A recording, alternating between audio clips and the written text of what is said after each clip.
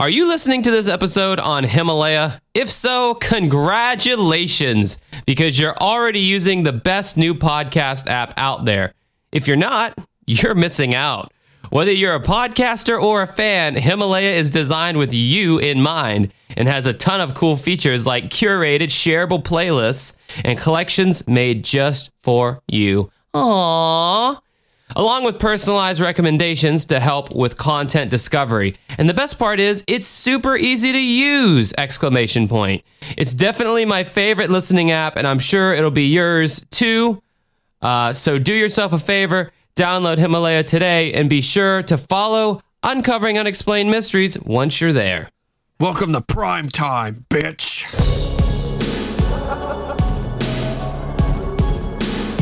All right, what's up, everybody, and welcome to episode number 151 of Uncovering Unexplained Mysteries for a random Tuesday in August, the 6th, 2019. Our schedule's all out of whack. Sorry for, I don't know if this is going to be a delayed podcast or if we're just not going to do a podcast for last week. I don't even know anymore.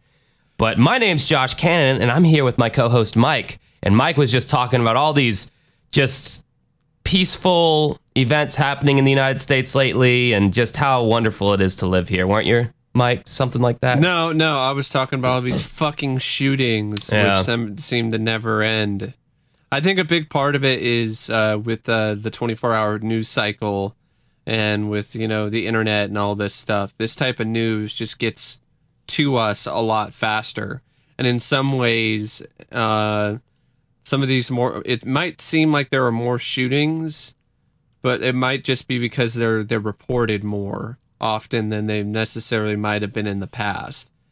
I don't know 100% if that's true or not, but it definitely does feel like there is more than there has been ever before. Well, I mean, they keep making these fucking shooters like infamous by that's a big problem. Publishing I know their this is fucking name, but I align with the folks who have the belief and the opinion that by having so much coverage on these scumbags, these fucking losers, it really is making these demented psychos. It makes them think. It gives them validation. Yeah, it gives them validation for what they decide to do. Yeah, it's like, oh, see, if I go and shoot up a bunch of people, everyone will know me. It's like that Elliot Rodger incel loser. He already had these delusions of grandeur and all that. So, like, you know, his name going down in history was like, you know. Well, the El Paso shooter, he had a manifesto as well. So a lot of these demented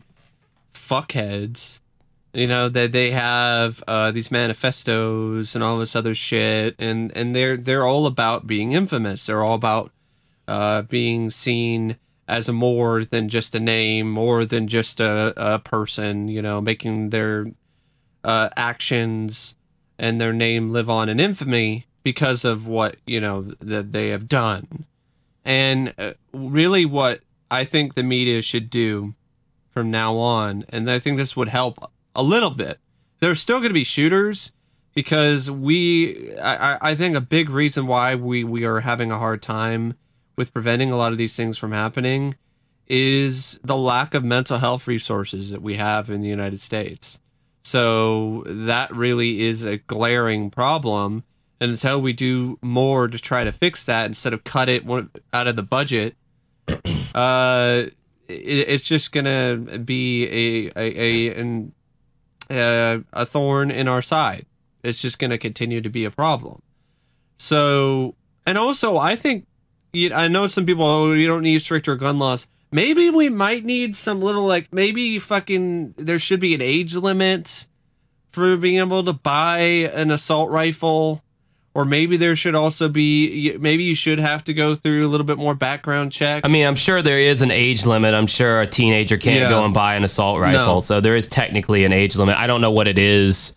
And you know, acting like banning and it's like, higher powered firearms is going to... wouldn't do anything. No. I mean, because they'll find a gun, regardless. A handgun can kill people just as easily as an assault weapon. I think there should be a little bit more psych evaluations, though, with some individuals, who, like, a little bit more of an opportunity for folks who were selling these individuals, weapons, to see if they have like a history of, psychological. Well, I mean, they're supposed to do problems. That. They're supposed to, do these kind of, background checks and all that. But I mean, like I could go out and if I'm mentally unstable and I finally go over the edge, chances are I haven't committed some kind of crime or something in the past. Exactly. I'm just mentally fucked. It's just something that's really hard to pinpoint, and there's no easy answer.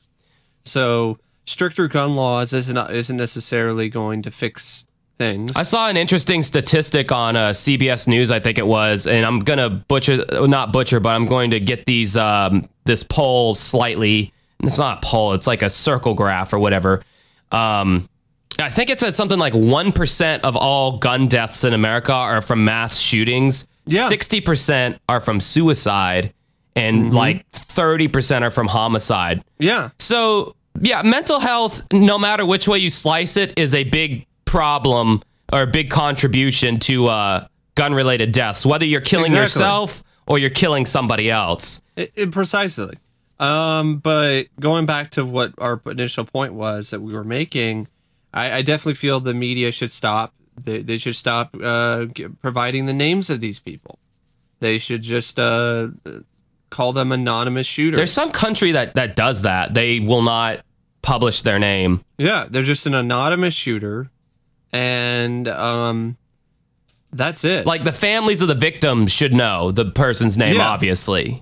But I don't know going as far to like rake them over their coals or roast them on live TV, I don't know if, because that's wishful thinking. I would love for that to be the norm too, where they would just get fucking roasted, like Elliot Rodger, just get their ass roasted on live television, and their name is never even revealed. They're just associated with being, a fucking loser, and nobody knows what their name is. And they're not associated directly with the crime. That is something that I definitely, if that'd be an ideal situation, because then they're going to be infamous in a completely different way that they don't want. The whole reason that would cause some privacy problems, and there'd be controversies associated with that. So I don't really see that probably happening because of the moral barometer a lot of people have. But the anonymous thing, I don't see why that we can't start doing that now. Well, there's really no point. This all mainly started in the 90s. So really, the big contributing factor to this was Senator Joe Lieberman's failure to ban the video game Night Trap on the Sega CD.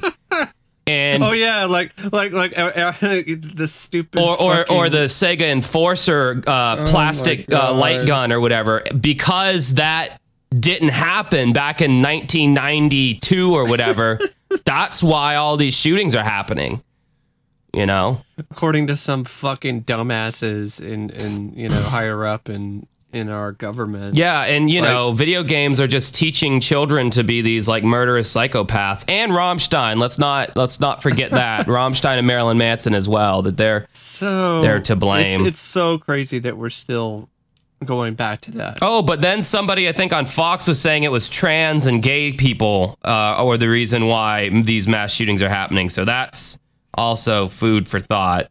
There was someone who was making an argument, Josh, that there are no shootings in Japan because they don't have video games. And I'm like, okay, yeah, Akihabara totally doesn't exist. The mecca of like all video games and electronics. Okay.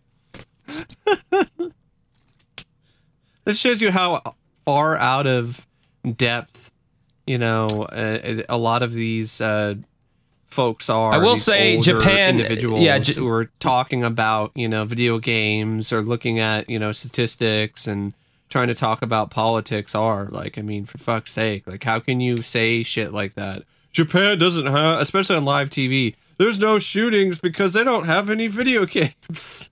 I mean, they got fucking, there's like an NES game. Sega? Yeah, there's an NES game where you were like clubbing baby seals. Like it was a Japan only game. It might have been the Japan version of Ice Climbers, if I'm remembering correctly, which I'm probably not. But yeah, you were clubbing baby seals. If anything, the Japanese are more twisted. They have some fucking hentai games. Oh yeah, the beloved tentacle porn. Yeah, and they have like underage sex games too, like for like kids or whatever, like, you know, this really creepy dating simulator or whatever.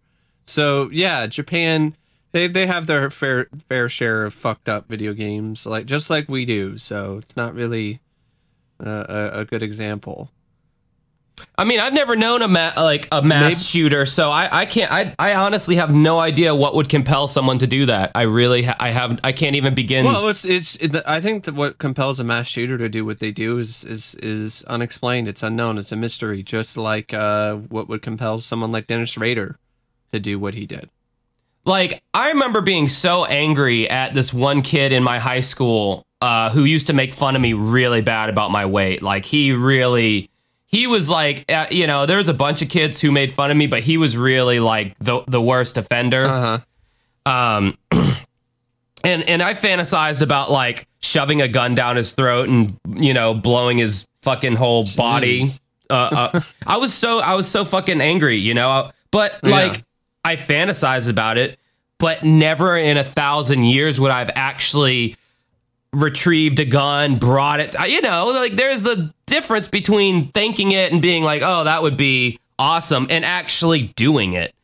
There's like 1,000 degrees of separation between those two things. You can think about a lot of fucked up shit, but as long as you don't do it, then, you know, although thinking it might be the precursor to doing it, probably a red flag there. But especially if you continually think about doing those things. I mean, I knew myself, and I knew I wasn't going to do that, but, you know, for other people, you know, that's probably a red flag if they're thinking about that. And I don't really, I do think, you know, some people make up the whole like, oh, well, it came from a broken home, blah, blah, blah, blah, blah. And yes, that probably was a factor, but let's not act like that's the main factor here as to why an individual like this decides to shoot other people.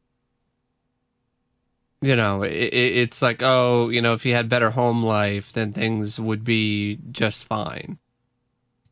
Maybe, but if you have no way to really test that, you can't really say for sure that would have solved this kid's issues enough so that he would not have eventually done something like this. But a lot of people say like this kid, like he was antisocial. And he was just, you know, a type of person you didn't really want to be around going all the way back to high school. So, yeah. But anyway, enough about mass shootings. We're going to talk about some other fucked up shit. You came to the wrong podcast if you're trying to escape from the cruelties of the real world. Because we are about to impose them on you and bring them into your safety zone, your ears, your brain. Once again, sorry for the delay. It's just one of those things where schedule just didn't work out. I got called into work, so I had to stay later on the day we were going to do it. And then we just didn't have another open date until now. Yeah, exactly. But, so we have actually 3 cases for you. So we're going to make up for the delay. Or the missing podcast by giving you giving you, as Mike would call it, a double stuffed podcast. Yes. So we're starting off with the case of Maria Rosa Hernandez, who is probably one of the biggest female pieces of shit we've covered on the podcast, aside from Marie Hilly. Mm-hmm. This woman is just wow. Yeah. Gets her jollies off by beating kids and torturing them and masquerading as a kindly nanny. This is actually a lot more common than I would like to think about. I remember Dr. Phil did like a whole episode on like that, you know, they have these nanny cams, you know, where they film the nannies, and like the shit they did to these kids when the parents were home. They'd be screaming at the kid, throwing shit at them. But this bitch actually murdered one of the kids and almost killed another one. So on July 5th, 1990, paramedics rushed 4-year-old Ashley Berman into a Los Angeles emergency room. She was unconscious and barely breathing. A short time later, the doctor made a shocking accusation. Ashley had been physically assaulted by her nanny. One thing to note in the reenactment for this scene on Unsolved Mysteries, I remember watching this segment when I was a kid. Well, not a kid, but, like 10 years ago or so, whatever. And Cheryl Hines of Curb Your Enthusiasm fame was the mother in this reenactment. And she's like, I don't know how this could have happened, blah, blah, blah. And just like hearing her voice, I was expecting her to be like, Larry, what are you doing? Because I'm just so used to her being like Larry David's wife in Curb Your Enthusiasm. It was crazy watching her on the show. But anyway, that's like, I don't know if that was. It's like when I saw the segment that had Stephanie Weir from Mad TV. Like when I saw that segment, I expected her to act like Dot or, just, do a sketch. Yeah. So Ashley's mother, Sharon Berman, was in a state of disbelief. I looked at him and said, no way. I said, I don't know what you're talking about. Rosa would never hurt Ashley. She took care of her. We had neighbors that would see Rosa and Ashley at the park. They would call me up and tell me how lucky I was to have someone like Rosa. I did not believe him. The Bermans met Rosa Hernandez in 1988 when she applied to be the live-in nanny for 2-year-old Ashley. According to Ashley's father, Jeff, Rosa was highly recommended by various neighbors. One neighbor that she worked for a couple of years beforehand, who swore by her, said she was wonderful and she'd be perfect to watch our daughter and that she had experience with kids and she was very good at what she did. Jeff remembered how well Ashley responded to her new nanny. When we brought Ashley down to meet her, Ashley seemed to connect with her very well as Rosa connected with Ashley. So I felt this was definitely going to work out and that she would be good with Ashley. Now, one thing that I don't get after watching this is Rosa, they needed a translator there when they were interviewing her because that's how little English Rosa spoke. I don't know if this is a common thing, obviously, because I'm not wealthy and I will never own a nanny, most likely, or a maid. But is that common to have people who don't speak your fucking language in your house working for you, especially minding over your kids? What if you want to call and check on the kid? The chick can't even speak English, that. When I think about this, I just think of the Goonies. Remember the live-in nanny or whatever? Never seen it. You've never seen the Goonies? Yes, I've never seen the Goonies. I know. It's that one surprises me. Yes, there'd be so much more movies that would surprise you that I haven't seen. That was my dad's favorite movie. He loved that fucking movie. All I know about the Goonies is that the Truffle Shuffle and Corey Feldman. So you might have seen the scene with Corey Feldman though, where he's talking to I think her name was Rosa, if I remember correctly. He was talking to her, and he was, he could speak a little bit of Spanish. So then he's talking about, if you mess up, we'll put you, in here with the cockroaches, So it was just one of those I remember that was one of the first experiences I had to the idea that someone would have somebody taking care of, kids or being a maid around the house that did not speak English. I mean, it just doesn't make sense. I mean, not only have you not learned the language of the country that you're living in that's spoken by a huge percentage of the population, but I mean, that also could mean that you maybe culturally aren't as assimilated to how American culture is or whatever. If you haven't even learned the language, what makes me think you're going to know to do other shit that we do in this country that you may not do in other countries? In my country, it's totally normal to hang the kids up by their toenails after they get done taking a bath. That they dry faster. That's probably not normal in any country. Well, yeah, I know, but I'm just using an extreme example. I just don't understand why anyone would hire someone to look over their kid who doesn't speak your language. I think it might have been some of that might relate to price point. Maybe the immigrants. Some of them, they're willing to work for free or something, or for less money. Yeah, than someone who is more, I'm trying to think of the right word. Initiated isn't the right word, but someone who has developed more of a direct association with American culture and knows the language and everything. If price point when it comes to your child is a thing for you, then that's pretty sad when it comes to somebody looking over your child. It is. But, that's definitely something that some families think of more than likely. And these people gave off a we are well off vibe to me. Like they did not give off a, Well, even if you are well off, like a lot of people, they just want to pinch pennies whenever they can. Anyway. For a year, everything went well. Then Sharon started noticing bruises on Ashley's body. Every time we asked Ashley what happened, how did you get this? She'd always tell us it happened at school, that she hurt her hand on the swing, that a little boy bit her with a hit her with a shovel. Yeah, I don't know how you'd do that in his shovel mouth. Yeah, it's all shovel mouth over there. He bites people with his shovel-like teeth. Another child hit her with a Barbie, etc. So not only is this bitch Rosa abusing this little kid, but she's also teaching her how to fucking lie and be deceptive. For me, I would just automatically be 100% suspicious of all of these explanations for, continuous bruising on my child. I would be like, really? Especially if it's happening like again and again and again. Yeah. Like a little boy hit her with a shovel. Like what boy has a fucking other than like those plastic shovels or some shit? Like, is there really a kid walking around with a fucking shovel? I mean, yeah, or a Barbie. Like, yeah, that's a violent Barbie playtime session there. Like, just like just swinging it around like it's a mace.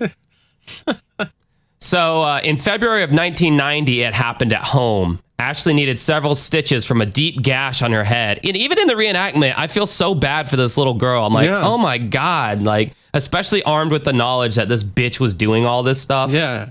According to Rosa, Ashley had been periodically blacking out and experiencing seizures. Although Jeff Berman never witnessed an episode himself, he feared his daughter had developed a serious physiological disorder. I wouldn't know. See, here's the thing. If I never saw a seizure episode myself, like I don't know. I would be like, I'd look up what seizures are and see, how frequent they normally can be. And if I came across information that says that, they happen quite frequently, if it is a serious physiological disorder, then I'd just be questioning whether or not she had seizures at all. Because it's like, I should have already seen these seizures. It seems like the father and the mother put, way too much trust already into their nanny. Like they're just like, oh, she said this and we're just going to believe it. Yeah. Not even taking into account that, a kid had died. Like they knew about that. They knew about the kid that had died in her care, but they just bought her story that he died of choking on a hot dog. It didn't really bother to like do extra. Like, here's the thing. I don't get it. Like, it's like, do your extra research. It's like the Hand That Rocks the Cradle movie. Like, all that happens for Peyton, Rebecca De Mornay's character, to get into this house of this family's dwelling, which she's only doing that so she can get revenge on the family of the woman that sued her husband and caused him to kill himself because he was abusing her sexually. So all she does is just, she comes in, says she was recommended by an agency, gets an interview with the mother, and I guess she just smiles enough times and does enough of good deeds and has the right first impression, and that's enough for her to get hired without the family really doing any background checks whatsoever. Yeah. So her dad was saying, we put Ashley through all kinds of tests. We put her through CAT scans, MRIs, which were very difficult to get a 4.5-year-old child into an MRI. With all these tests, they could find absolutely nothing that related that she had any tendency really towards seizures.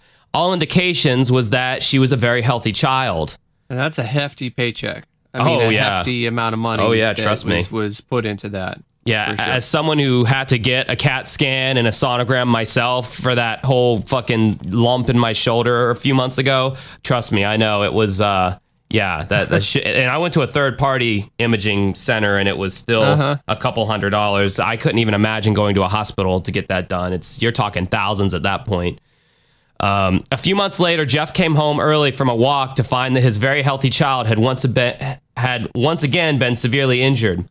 Rosa proceeded to tell me that Ashley had fallen down. She was wearing some shoes and she tripped and she fell down. And I felt comfortable that she had just fallen. I saw the shoes. The shoes were on the kitchen floor. When the scene was reenacted by Ashley, it all made sense. Then just 9 days later, Ashley had a frightening brush with death. Sharon Berman remembered rushing Ashley to the emergency room. I thought Ashley was going to die on us. I mean, I just looked at her. She was pale, hooked up, and I thought we were going to lose her. And pretty much we were told if she survived, if she'd lived, she'd more than likely be retarded or blind or both. It was kind of interesting how they just so casually dropped the term retarded in this. Because that's not a swear word at this time. Right? Yeah. Even at the end, the dad's like, "I'm just glad she, it could have been worse. She could have been retarded." And it's like, even though that is like technically a medical terminology, right? But now I feel like now they wouldn't allow that on TV.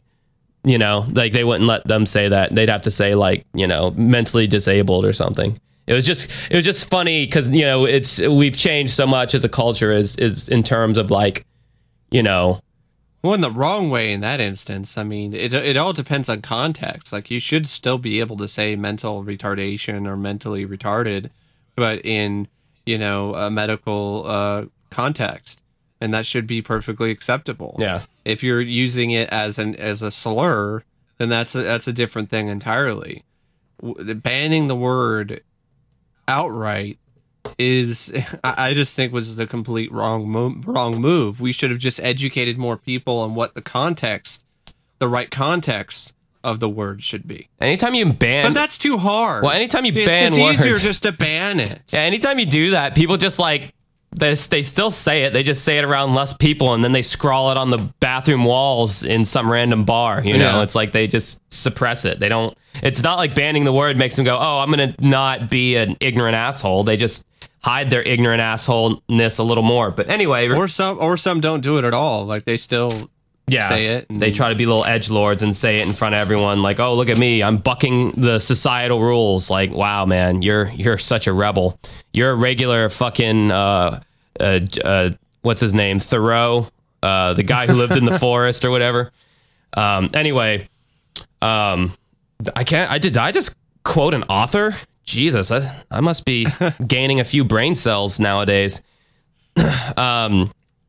Dr. Frank Gillingham remembered treating Ashley. After I examined Ashley, I was suspicious that Ashley might have been abused. She had some small hemorrhages in the retina. This is a condition that's associated with shaken baby syndrome.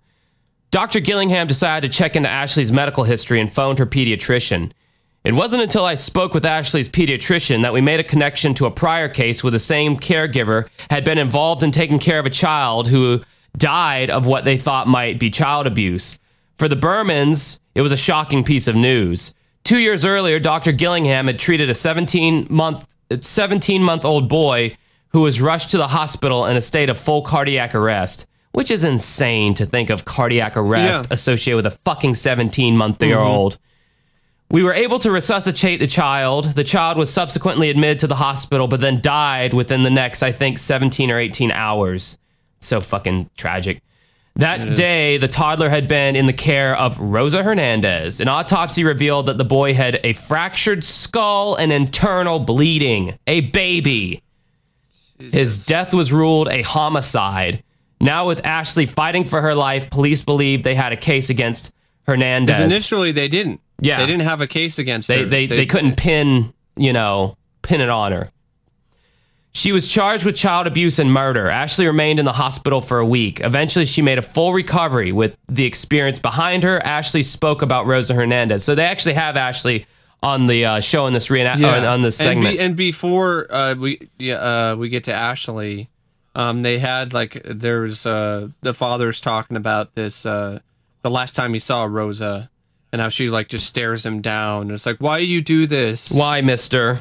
I love Ashley. Psycho, man.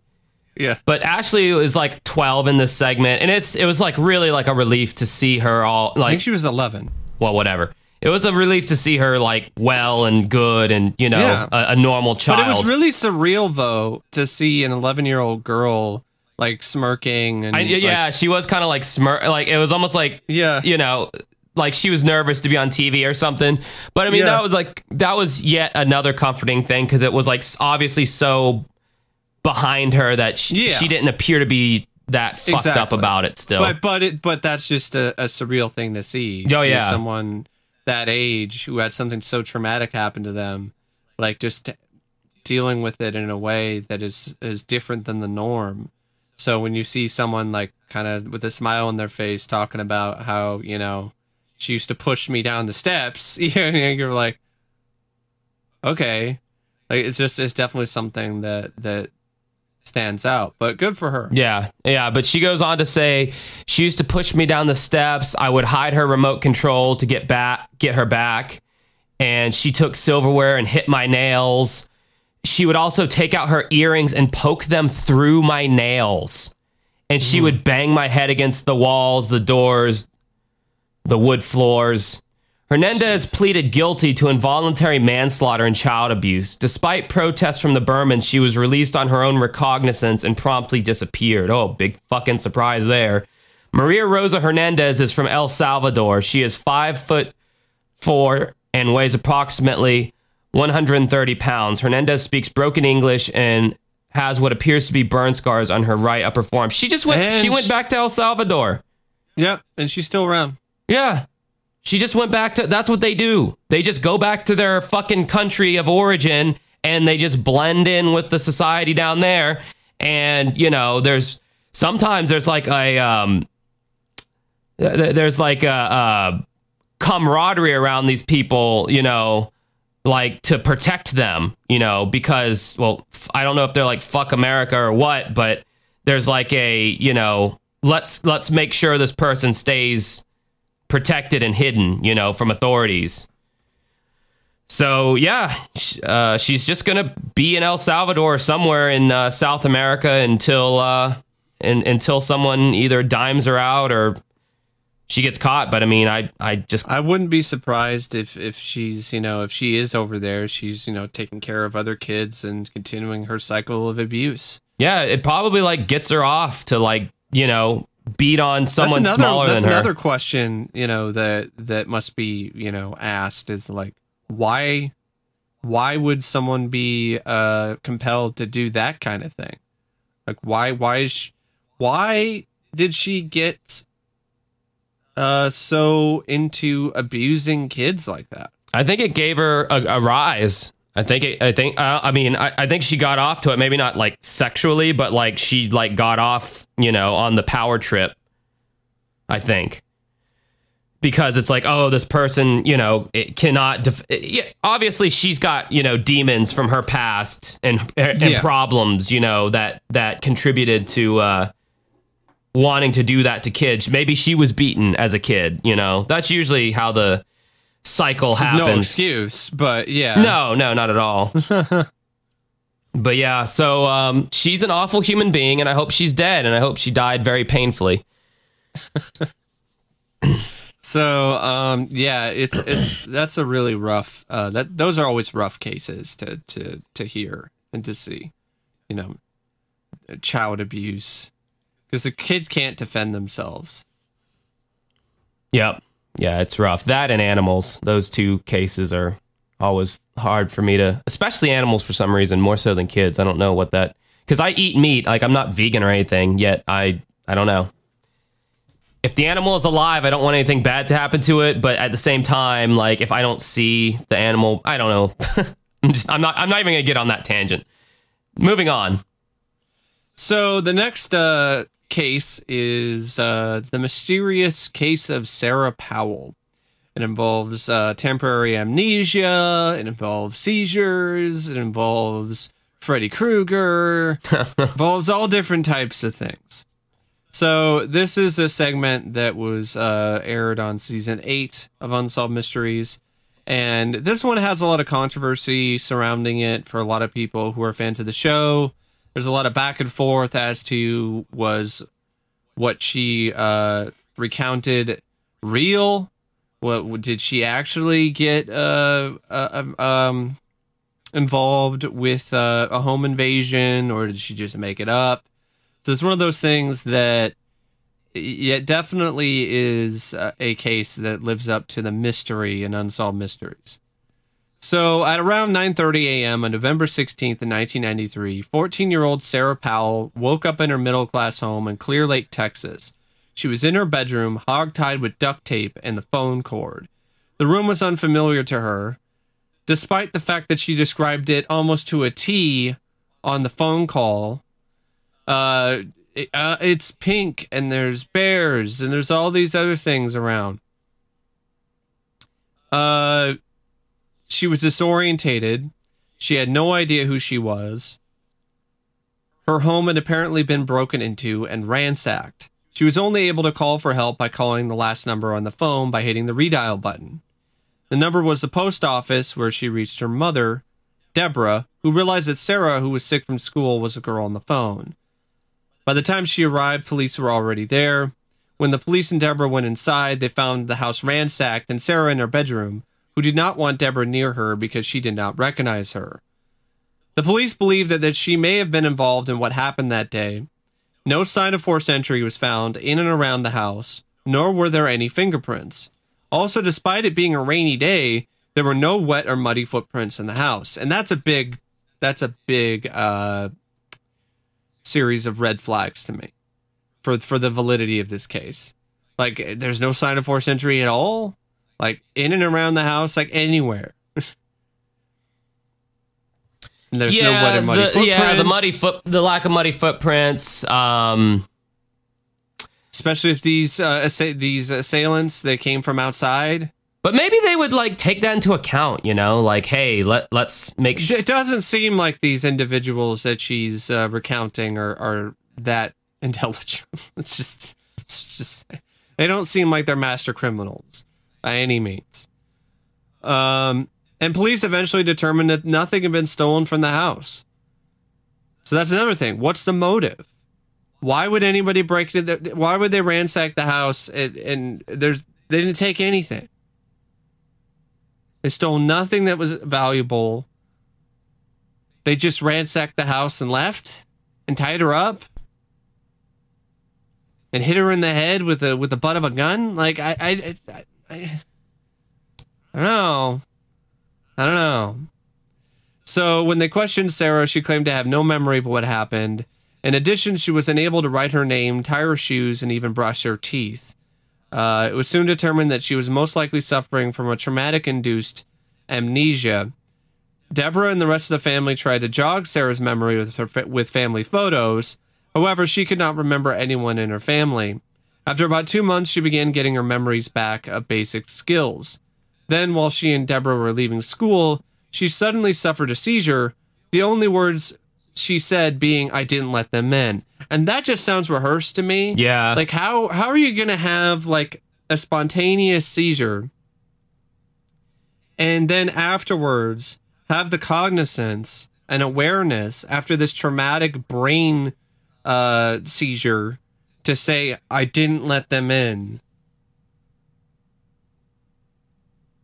Her memories of the home invasion and several masked intruders terrorizing her began to return.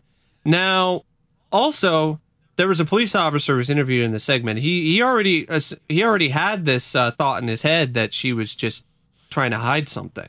Like, he was like, she came across to me as a girl who was trying to hide something from her mother. What that was, I don't know. Maybe she got involved with the wrong crowd, the wrong pack of teens, and maybe that's why they ransacked her house, because, you know, she got involved with the wrong crowd, tried to leave or something, and then they decided to do that to send a message to her. I don't know. But it's not really clear what she was trying to hide, if anything. So that particular answer for things is not really that strong. So she claims this is her recollections of what happened.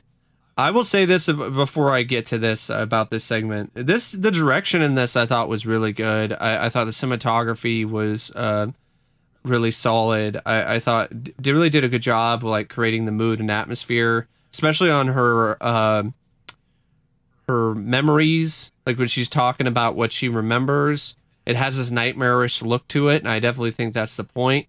It has all these different camera angles that are tilted and off to the side. I think they just really turned on the fog machine to overdrive. Set it to kill. I mean, it's just fucking so much fog in her recollections of what occurred. And it makes sense. I mean, one of the assailants wore a Freddy Krueger mask.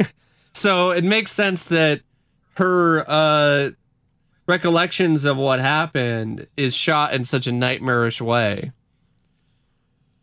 So she claims that at 8:30 a.m. she was at home with her dog when she heard sounds coming from the second floor. She ran upstairs and saw intruders breaking in through the window. So she called Deborah, but the line was busy. She then ran downstairs, but she could not go out the front door because the lock was deadbolted, and she did not have the key, or she couldn't find the key. That is so stupid to have a house that you need a key to get out or in. I don't understand. I do not understand the point of that. Well, I mean, it's for security purposes, but like, I mean, if you have a kid, you know, they're staying alone, they're sick, like let them know where the key is. That's just weird to me. I mean, it is. It's a very weird concept of locking the inside of a house. So when the noises stopped, she decided to go up and investigate when she was suddenly grabbed by two men. They threw her on the bed and tried to suffocate her with a pillow. When she stopped moving because she decided to fake like she passed out, she decided to immediately get up. Which is like, why didn't you just like continue to act like you were passed out? Why did you immediately have to like pop up like a whack-a-mole? Right. I mean, I don't know if I was in that situation, and I've seen similar cases of home invasion that have been featured on the show, and there have been people who are like, they just act like they're dead, you know, and then they move on, continue robbing the house or ransack it, and then leave, and then then you get up, and you're like, oh my God, you know, like you risk like further injury and like actual death. If you decide you're just gonna, you know, get out of that act, so to speak, so quickly. So, but that's the only way she was able to see who these assailants were. So she saw their faces. You just had to get a look, didn't you? Yeah. The taller one, he wore pantyhose over his head. Son, you got pantyhose on your head. While the smaller one wore a Freddy Krueger mask. When he realized she had seen his face, the guy with the panty on his head, he became angered and hit her in the head with his gun, knocking her out. When she woke up, he was in the room with her, told her to be quiet, and that she would be okay. However, when the leader saw them talking, the two men began to argue, and the taller one pointed his gun to her head. Then he had the smaller one tie her up and saw the two girls exiting through the window. As the smaller one left, he placed the phone back off the hook, and she passed out. Because apparently, Freddy felt bad. Freddy felt bad. He's like a Freddy Krueger who definitely skipped all his workout days that included from the neck down. He's got this big ass Freddy Krueger mask and this tiny little skinny body. It's kind of funny looking. He was very much not intimidating. She apparently Sarah has had 9 seizures since the attack and continues to regain her memory, but police remain skeptical and believe the whole incident was a figment of her imagination. They put her under hypnosis, but her story continued to hold up. But that doesn't necessarily mean anything. I mean, hypnosis has been proven to be really not the most reliable thing, because we just see a little clip. For all we know, the guy who's doing the hypnosis session could have led her on with questions to get the answers that tied up with her story. And hypnosis hasn't really been proven to this date to be really a effective or, let's just say, reliable form of anything in terms of proof for the existence of UFOs, let alone man, Mike, you're struggling. The existence of certain cases that have occurred. Mike, so is your brain breaking down right now? It sounded like that was like the hardest sentence you ever had to like form in your life. It was difficult. That's what happens, folks, when you're live and you have to come up with shit off the top of your head and you're not going with the script. Oh boy, do we know, and boy, do our audiences know at this point. I remember one episode on Unsolved Mysteries where they used hypnosis for a girl to remember like the last 4 numbers of a license plate or something. And it actually was effective. So I think it really depends. I don't know where I stand as far as like hypnosis and like UFO memories, because like you said, I do think it can be a little suggestive. Like someone like what's his face, Bob, the guy who wrote the Intruders books and all that, the UFO expert or whatever, Bob Hoskins, I think his name was.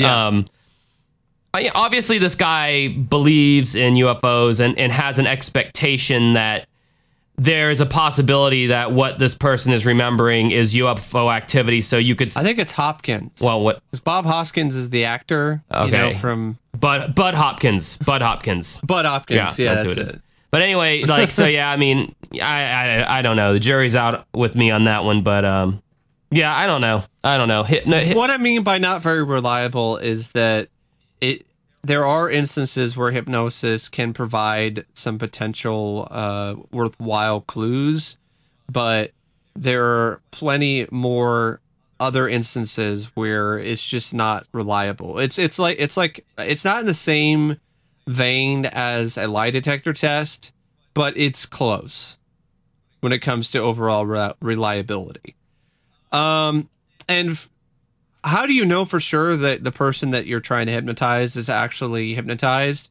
Because for all you know, she could have just acted like, "Oh, I'm not really going under, but I'm just going to act like I'm hypnotized and close my eyes and then like rehearse my story." Yeah, because one of the components of being hypnotized is you have to be open to being hypnotized. Like if you you can't just hypnotize somebody against their will. It has to be a participatory thing. Like they have to play along, as it were. Yeah. So there's a composite of the attacker. Apparently she remembered he had a tattoo of like a cobra. But this case is still unsolved because they've not found anyone. The 2 alleged attackers, they remain unidentified.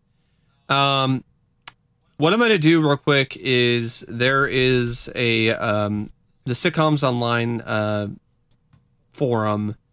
There was a poster that brought up a lot of questions about this particular case that I definitely was like, huh? So apparently... So one of them definitely was, they showed evidence that she was continuing to have seizures.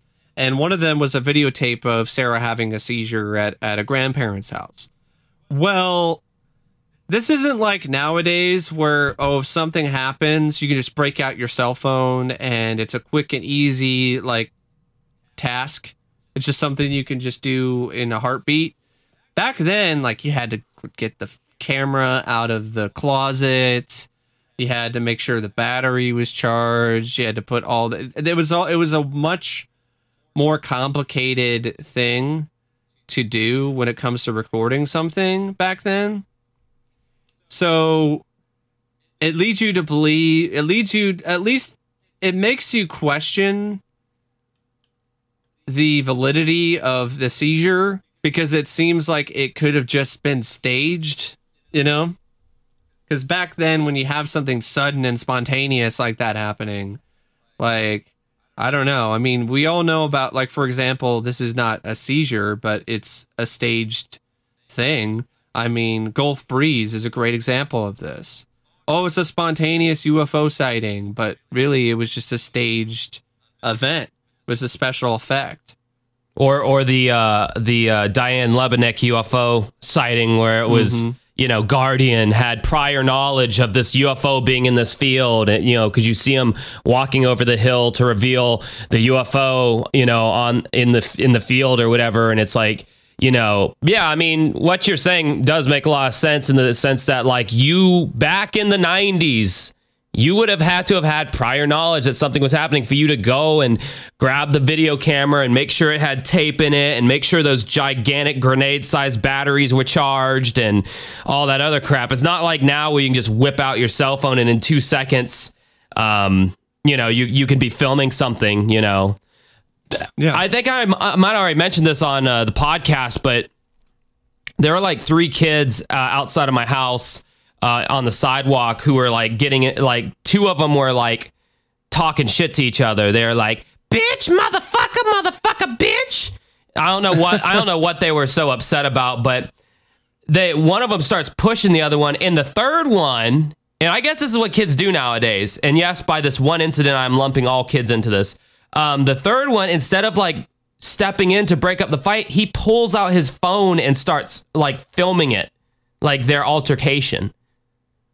Which, I mean, I guess you could say in a sense that is helping, because, you could show it to parents or whatever to prove that whatever. But, my thought is that he's just going to put this on his Snapchat or his Instagram, just to get attention or whatever. Like, oh, look at this drama going on. So nowadays people are so prone to whipping out their cameras. But back then it's kind of like, It's an event.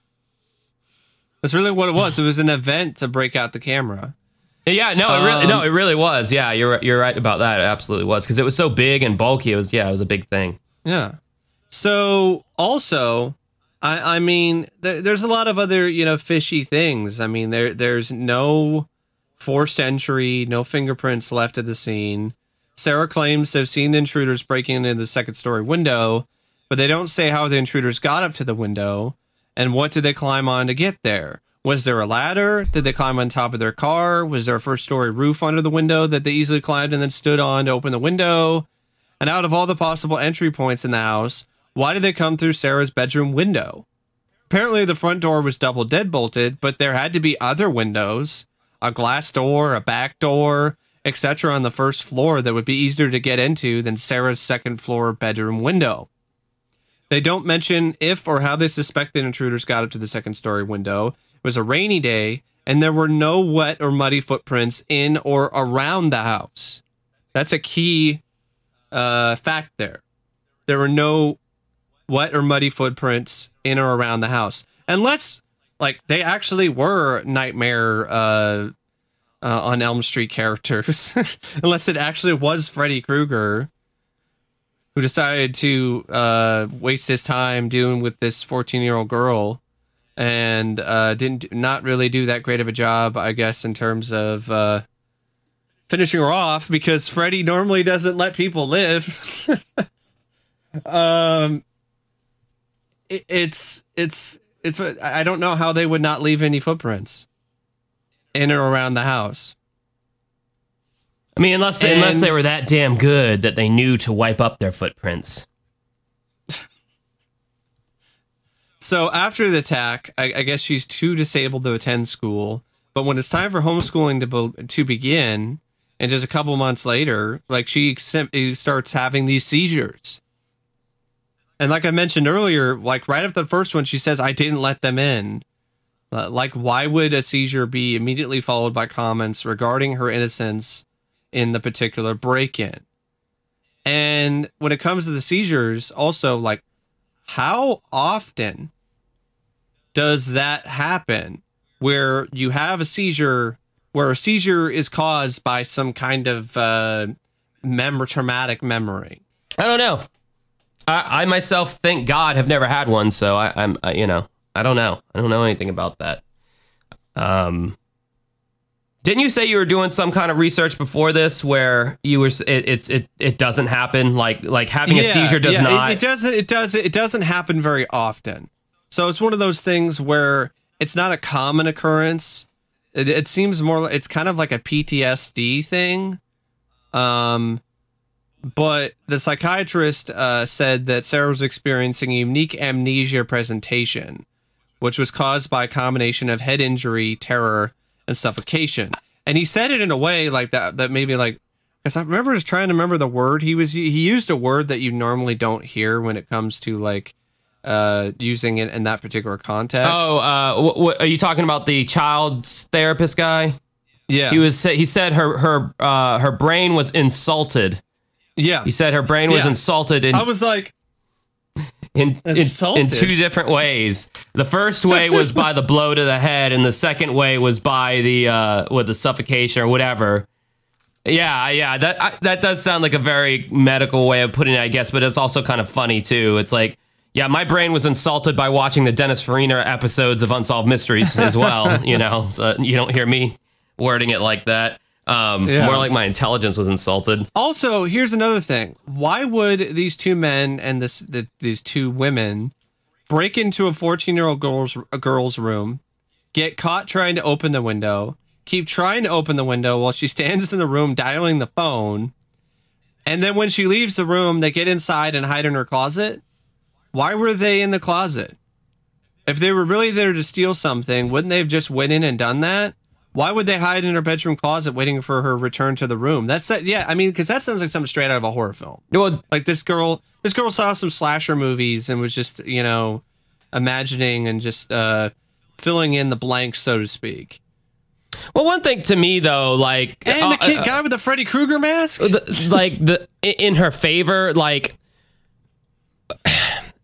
Because then she went on that whole bit where like she didn't remember her mother as her mother, and her mom would like be laying in bed with her or on the bedside, like putting her to bed, and she'd be like, I know you're probably my mother because there's a bunch of pictures that you have of me, but I just don't feel anything towards you. And she kept up that whole ruse.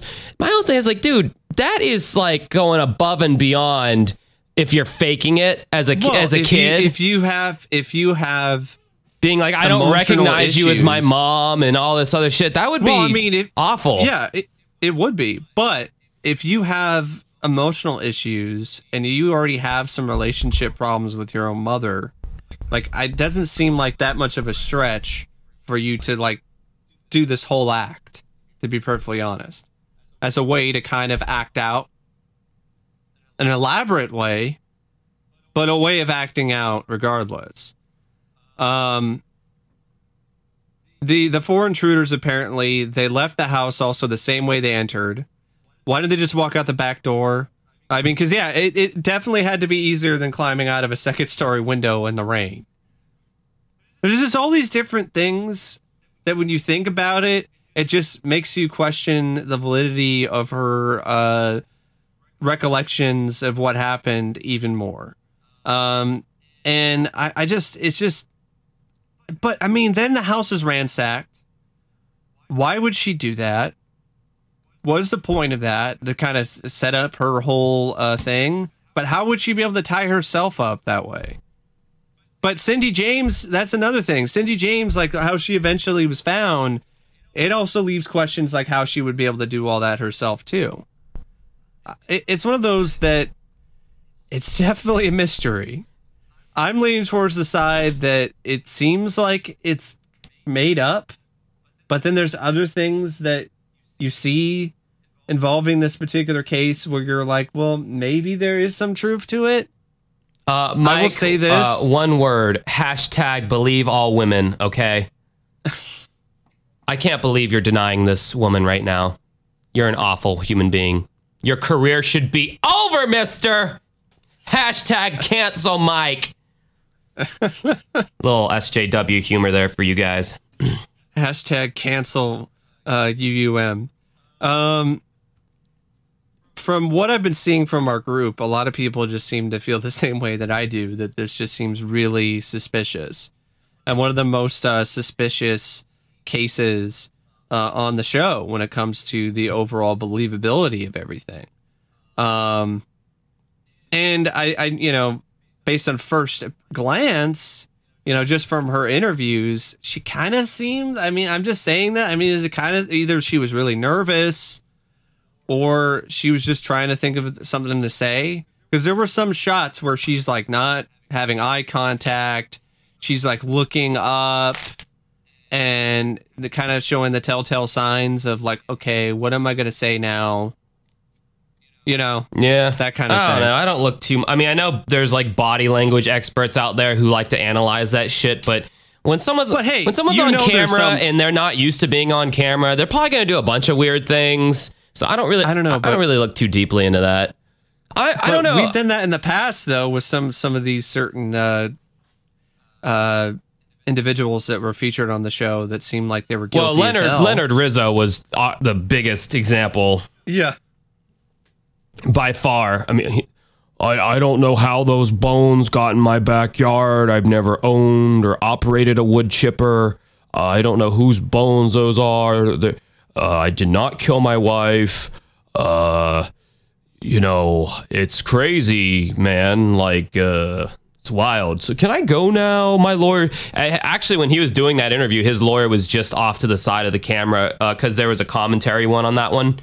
And they're saying his lawyer was like just outside of that shot, like making sure, he. Such an awkward interview. Yeah. It had to be one of the most awkward interviews. As the one guy said, one of the detectives said on one of the episodes of Unsolved Mysteries, witnesses don't need attorneys. The accused or guilty people need attorneys or whatever. So I said some version of that anyway. So yeah, that's Sarah Powell. Definitely a case that is worth discussing, and it's one that has a lot of different threads to it that are quite puzzling, quite mysterious. I don't know for sure exactly what happened. I don't think any of us do, and I don't think anyone really will. But it's one of those cases where, you learn about it, you read up on it, and you just determine what your stand or your stance is based on that. And I'm for me personally, I'm just leaning more towards the side of the skeptic here. I'm very skeptical of this case. Well, Mike, I hate to do this to you, buddy. You get the whistle blown at you. Because I believe her. Because I believe all women. No, I don't know. I can't make heads or tails of this. No, a lot of this shit doesn't make sense, but at the same time, I just don't think someone would go through all this for what? To gain what? What was there to gain?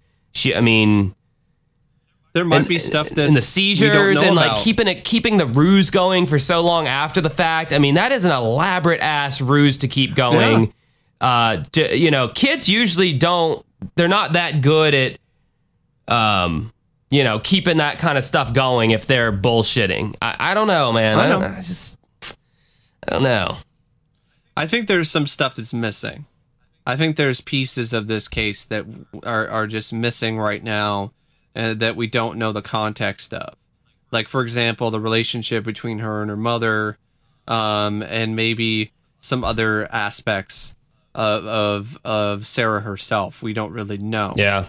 So it's one of those things that, like I said, I'm leaning towards more of the skeptical side, but I'm willing to change my mind if there's more evidence that's presented that really does prove that this was all exactly how she recollected it.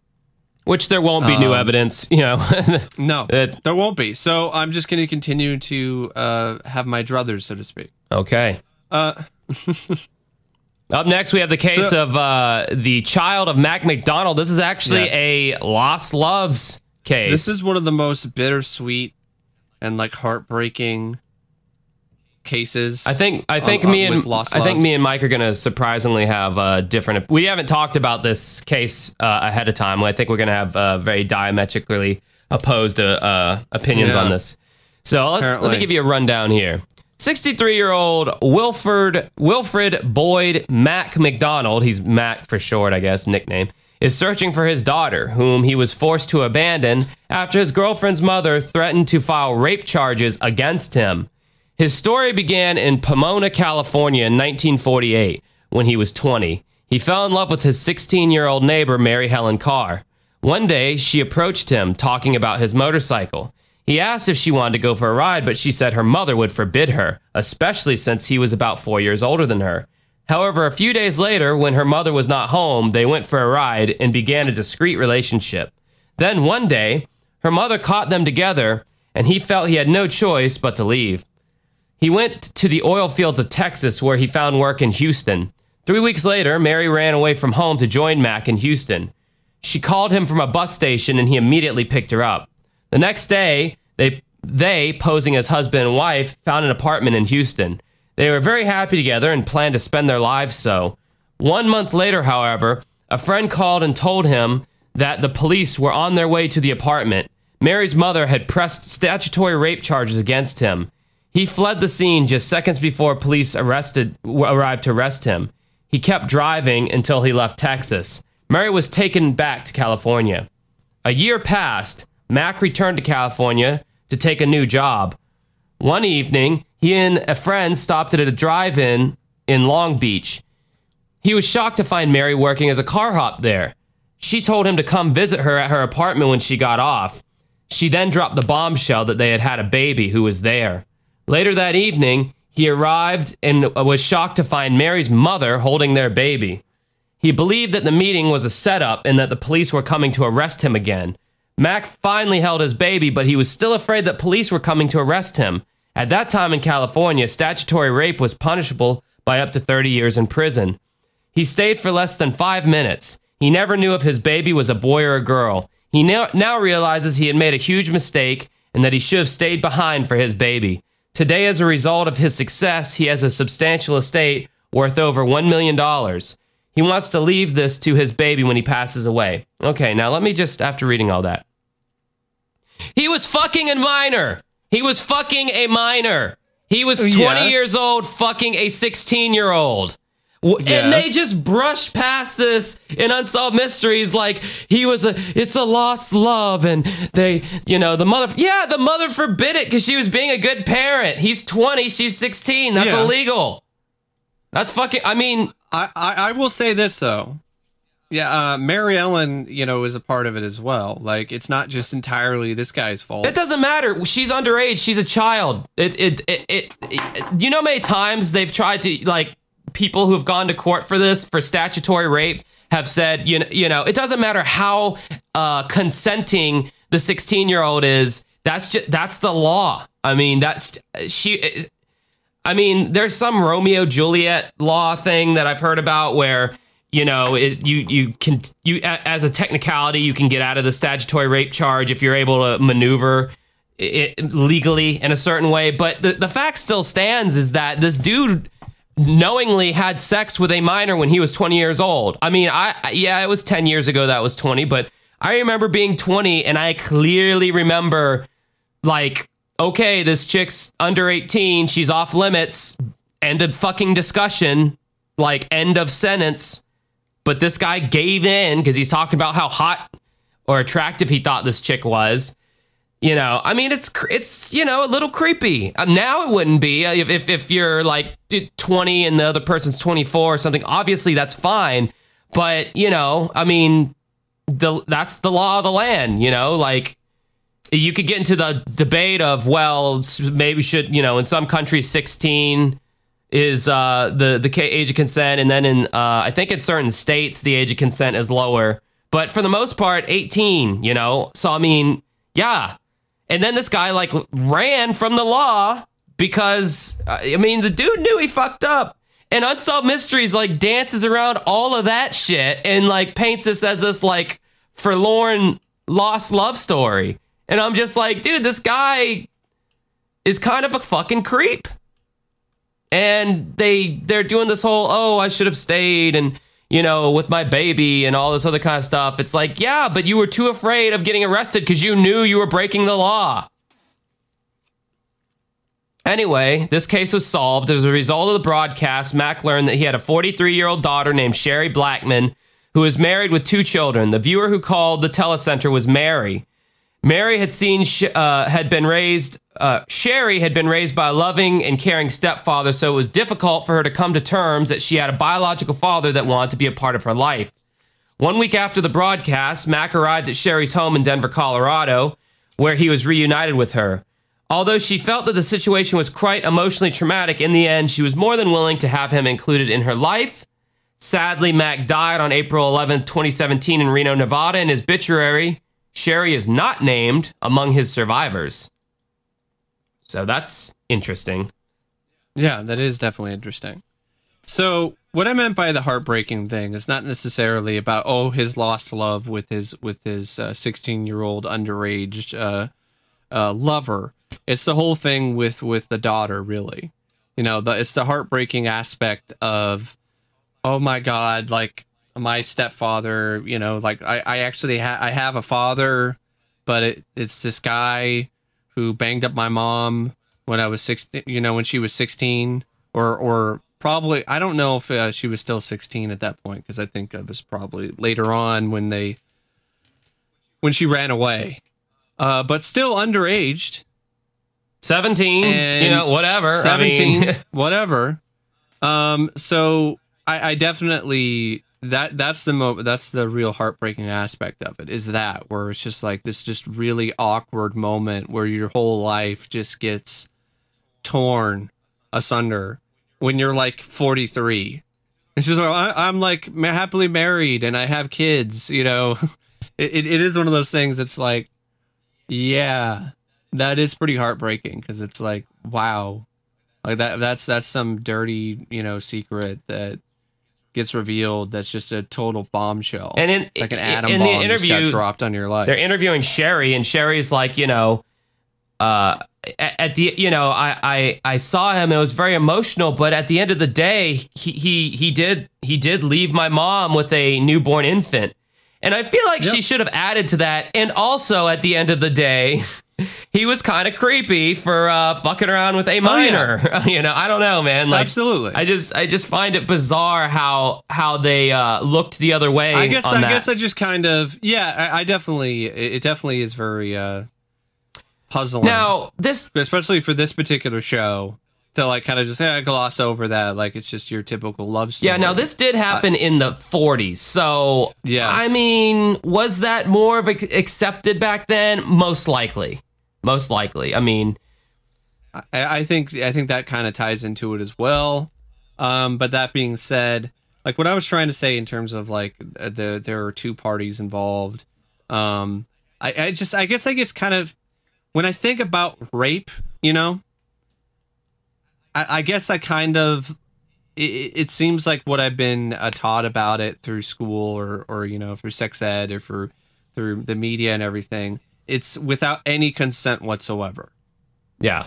Like that's what rape is. I don't really see what sexual relationship he had with Mary as rape. I think the mother just kind of threw that out there because she just didn't want them together. And I get it. And technically you could say it was underage for sure, because it was underage. It was an underage sexual relationship, but I don't buy into the idea that it's a case of rape, because I just think that's a problem where you can just throw rape on there and then, well, someone could get locked up or whatever and sent to prison for you know, raping an underage girl when there was consent involved. I think there's a lot of things that really should be clarified and in a way rectified when it comes to the law, when it comes to that. There's too many like instances of, you know, there are legitimate cases where, you know, someone is absolutely 100% it's rape. But then there's other cases where, you know, there are people who get fucking ruined, and just seems like whatever. That doesn't really matter at this point in time because, she said, or the mother said this. And I think there needs to be a little bit more, I don't know, consistency with I think what you're trying to say is like every case should be taken into account separately instead of this blanket term being thrown over everything. 100%. And I can see where you're coming from on that, and I agree. I agree that each of these cases, when it is called statutory rape, which only means you have, according to the statute, according to the law of the land, you have had essentially illegal sex with somebody. It's not, rape. I think that comes into play because the thought is that if you're an older guy and even if you have consensual sex with a minor, the thought is that they are still a child and that they don't have the ability to discern, But this is a 16-year-old. Yeah. So this is where I think, the line should be drawn. When you have like a 20-year-old and a 16-year-old, I think the 16-year-old is aware. Right. No, and especially with women, because women, I do believe they. If you're comparing it to like what fucking Polanski did, or that kind of stuff, like. That's different. That's like let me not leave my sentence about women dangling in the thin air, so people aren't like, what? I think women do age quick or mature quicker, like mentally, when they're younger than men. I mean, every younger female that I have known it seems to be, more mentally ahead of the game than boys their same age. So, yeah, I mean, I know I just ranted and raved about, the minor thing because I just couldn't believe how they glossed over it. But 16 and 20, it's pushing it. It's like, but it's not the creepiest thing, but it is pushing it. It is creepy. It is different. It is definitely. To me, to the guy, it's like, why was she not off limits in your mind? Why, after you found out her age, yes, she looked good. What's the creepiest thing about it is when he's describing how, how hot she looked while she's, sitting on the bench. Which, I mean, he even was recollecting exactly what she was wearing, and she was attracted to me and I was attracted to her. Like I've seen chicks before that I thought were attractive, and then someone's like, dude, she's 16 or 17, right? And I'm like, oh, okay, never mind.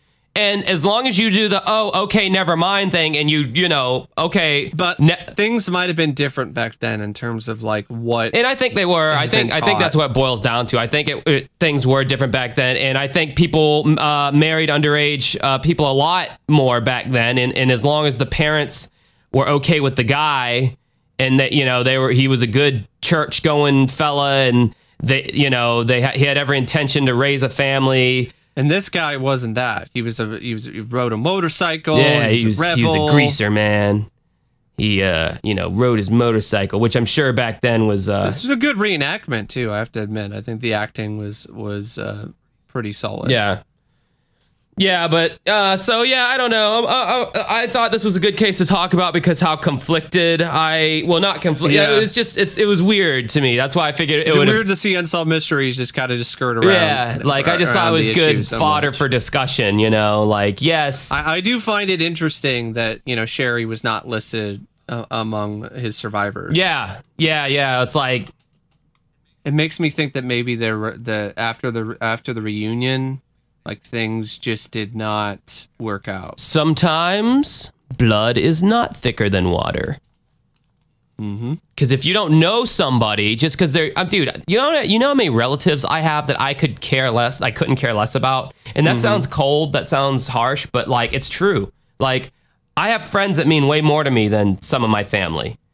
Yeah, just because I'm related. I appreciate that honesty because just because you're related to somebody that doesn't necessarily mean that doesn't mean anything to me. Need to have respect for that person, or need to have any sort of relationship with that person. Yeah, I mean, relation means nothing to me. Like the time you put into me means everything. Yes.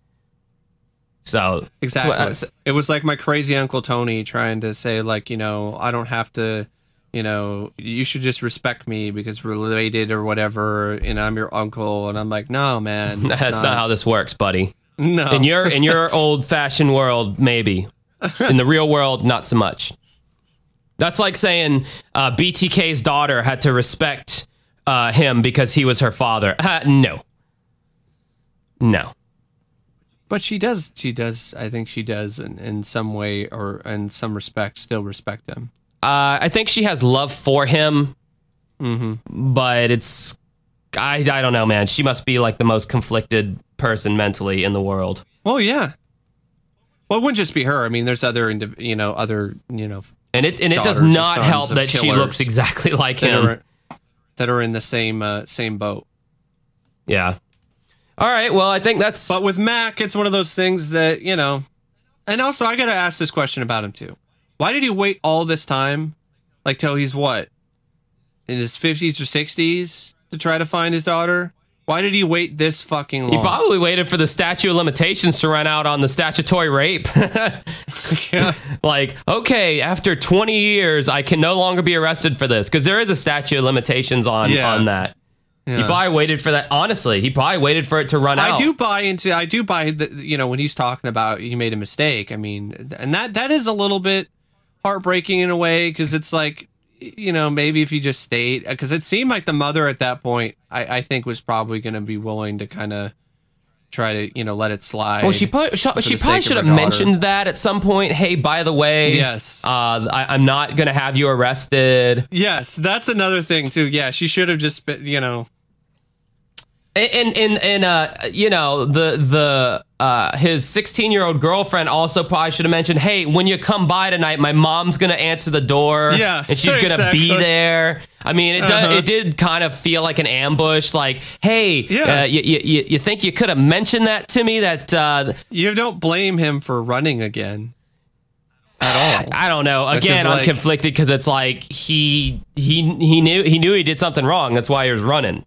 No, that's what I'm saying. You don't blame him for running again at that point, because he knew he did something wrong, and he just saw the situation where it was like, this looks like another bust. I don't know. To me, the respectable thing to do would have been to take your lumps, serve your time, and then I agree with that. I definitely agree with that. And then be your dad. You don't blame him with his mindset at the time, which is this paranoid. Well, yeah, I mean, if you have his mindset, I don't blame him if I'm putting my mind into the. That's what I'm talking mind about. Of someone who would do that. Yeah. That's what I'm talking about. That's what I'm saying when I say you can't really blame Mike. him You got to stop worrying so much about coming off as the nice guy so much. You just gotta just stand your ground, man. Stand your ground. Come off as a sleazebag sometimes. Don't have it always be me. Let's switch roles.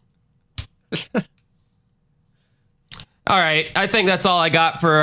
That's our awkward, extremely awkward discussion of this really awkward case, to be honest. So it makes perfect sense that we would have an awkward discussion of this awkward lost loves case. Yes, I love it. All right. So anyway, if you guys want to join our Facebook group, you can do so by going to facebook.com, going to the group section and searching Uncovering Unexplained Mysteries. There's a bunch of cool stuff in there, a bunch of cool people in there, a big community of people who also love unsolved mysteries and us to some degree, and possums. If you want to support us on Patreon, consider doing so by joining patreon.com/uncovering unexplained mysteries. You get the podcast early when we actually do the fucking podcast. If you want to follow us on YouTube, but you don't like us but together at the same time, maybe you feel you need a break from both of us and you want to take us on one guy at a time and then work up to both of us, you can do so by following us on YouTube. Mike is youtube.com/OCP Communications. He's a movie guy. He talks about movies. What was the last thing you talked about on there, Mike? The Phantom. The 1996 film with Billy Zane and Treat Williams, based on the comic book about, the Phantom, the superhero who runs around in purple tights. He looks like Bible Man. He's definitely a lot cooler than Bible Man. Do you know about Bible Man? I will definitely say that. Yes, Okay. I know all about Bible Good. Man. Like, what a cringe fest of a show that is. Awesome. Well, you need to do a video on Bible Man. Rather not. But yeah. Fucking Bible Man and his lightsabers and shit. Dude, he's got a 2.6 out of 10 on IMDb. Yeah. Christian cringe. Oh yeah, there's At its a lot of finest. that out there. All right, so that's Mike's YouTube channel. Check him out. You can check me out on my YouTube channel, youtube.com/dancingwithghosts. I talk about music related stuff for the most part. That's the format that I'm trying to shift over to. Hey, Bible Man has music in it. Well, that might be fodder for a video for me. I unlike Mike, have much lower standards for things I'll talk about on my channel. The last video I did was, is it wrong to only like a band for their big hits? And I make the case that for some... I thought it was a good video. Thank you. I made the case that for some bands, I feel like it is okay to only like them for their hits. For instance, Elton John. Most of his big hits are his 330 songs. Yeah, 330 songs, only about 20 of them, or 30 of them are worth listening to be quite honest. If you don't believe me, go to Spotify and look at just all the material that dude has. He released an album in the 80s, almost an album per year, and some of those albums have no songs you would even recognize on there. And if you really break it down, a lot of his music is crap. So for Elton John, makes perfect sense that you would only listen to his greatest hits. Or like AC/DC. AC/DC has so many songs, but a lot of them just sound exactly the same. Yeah.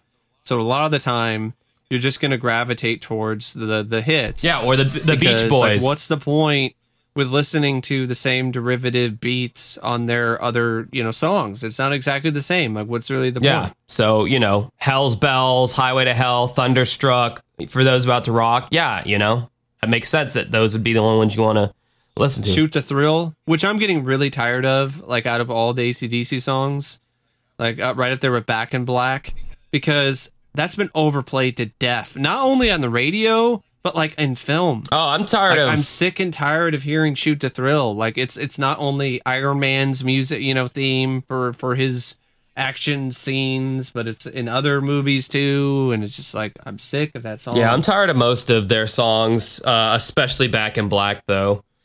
One of their more underrated songs I like, though, is Who Made Who.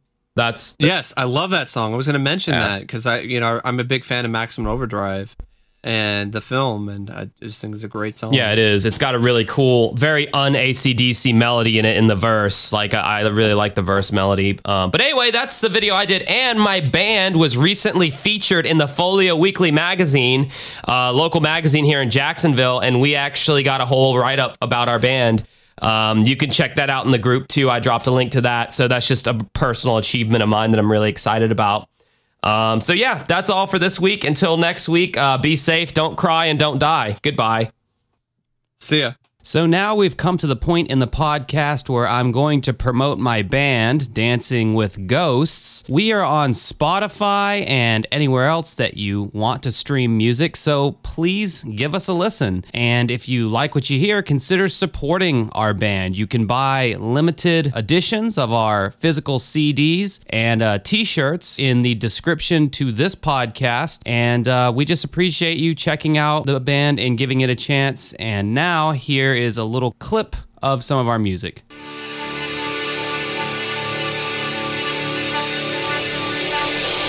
Someone thought you tied up. As goes the night, I feel the slip in this abyss. handcrafted cage my skull I cannot stand. You cannot stand. A glorious night. A glorious night. Somewhere I will find the ghost in my mind that I needed to.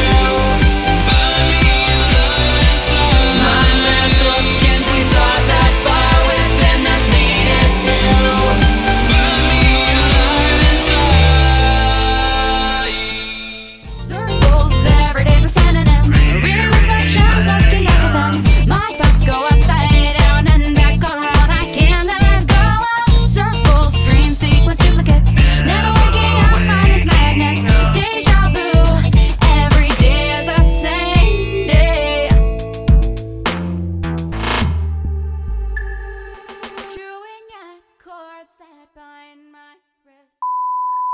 I like my Freddy impression. I didn't even know that's what that was. But then again, it's Freddy Krueger. Then again, I haven't seen that many. I haven't seen like a full Friday the 13th movie. That's Jason Voorhees. That's the guy with the hockey mask. Oh, Nightmare on Your Elm franchise is mixed up. That's how You noob. That's how dedicated I am, man. That's how dedicated I am. I can't even get my fucking whatever right. This is a Nightmare on Elm Street. They're two different franchises. Whatever.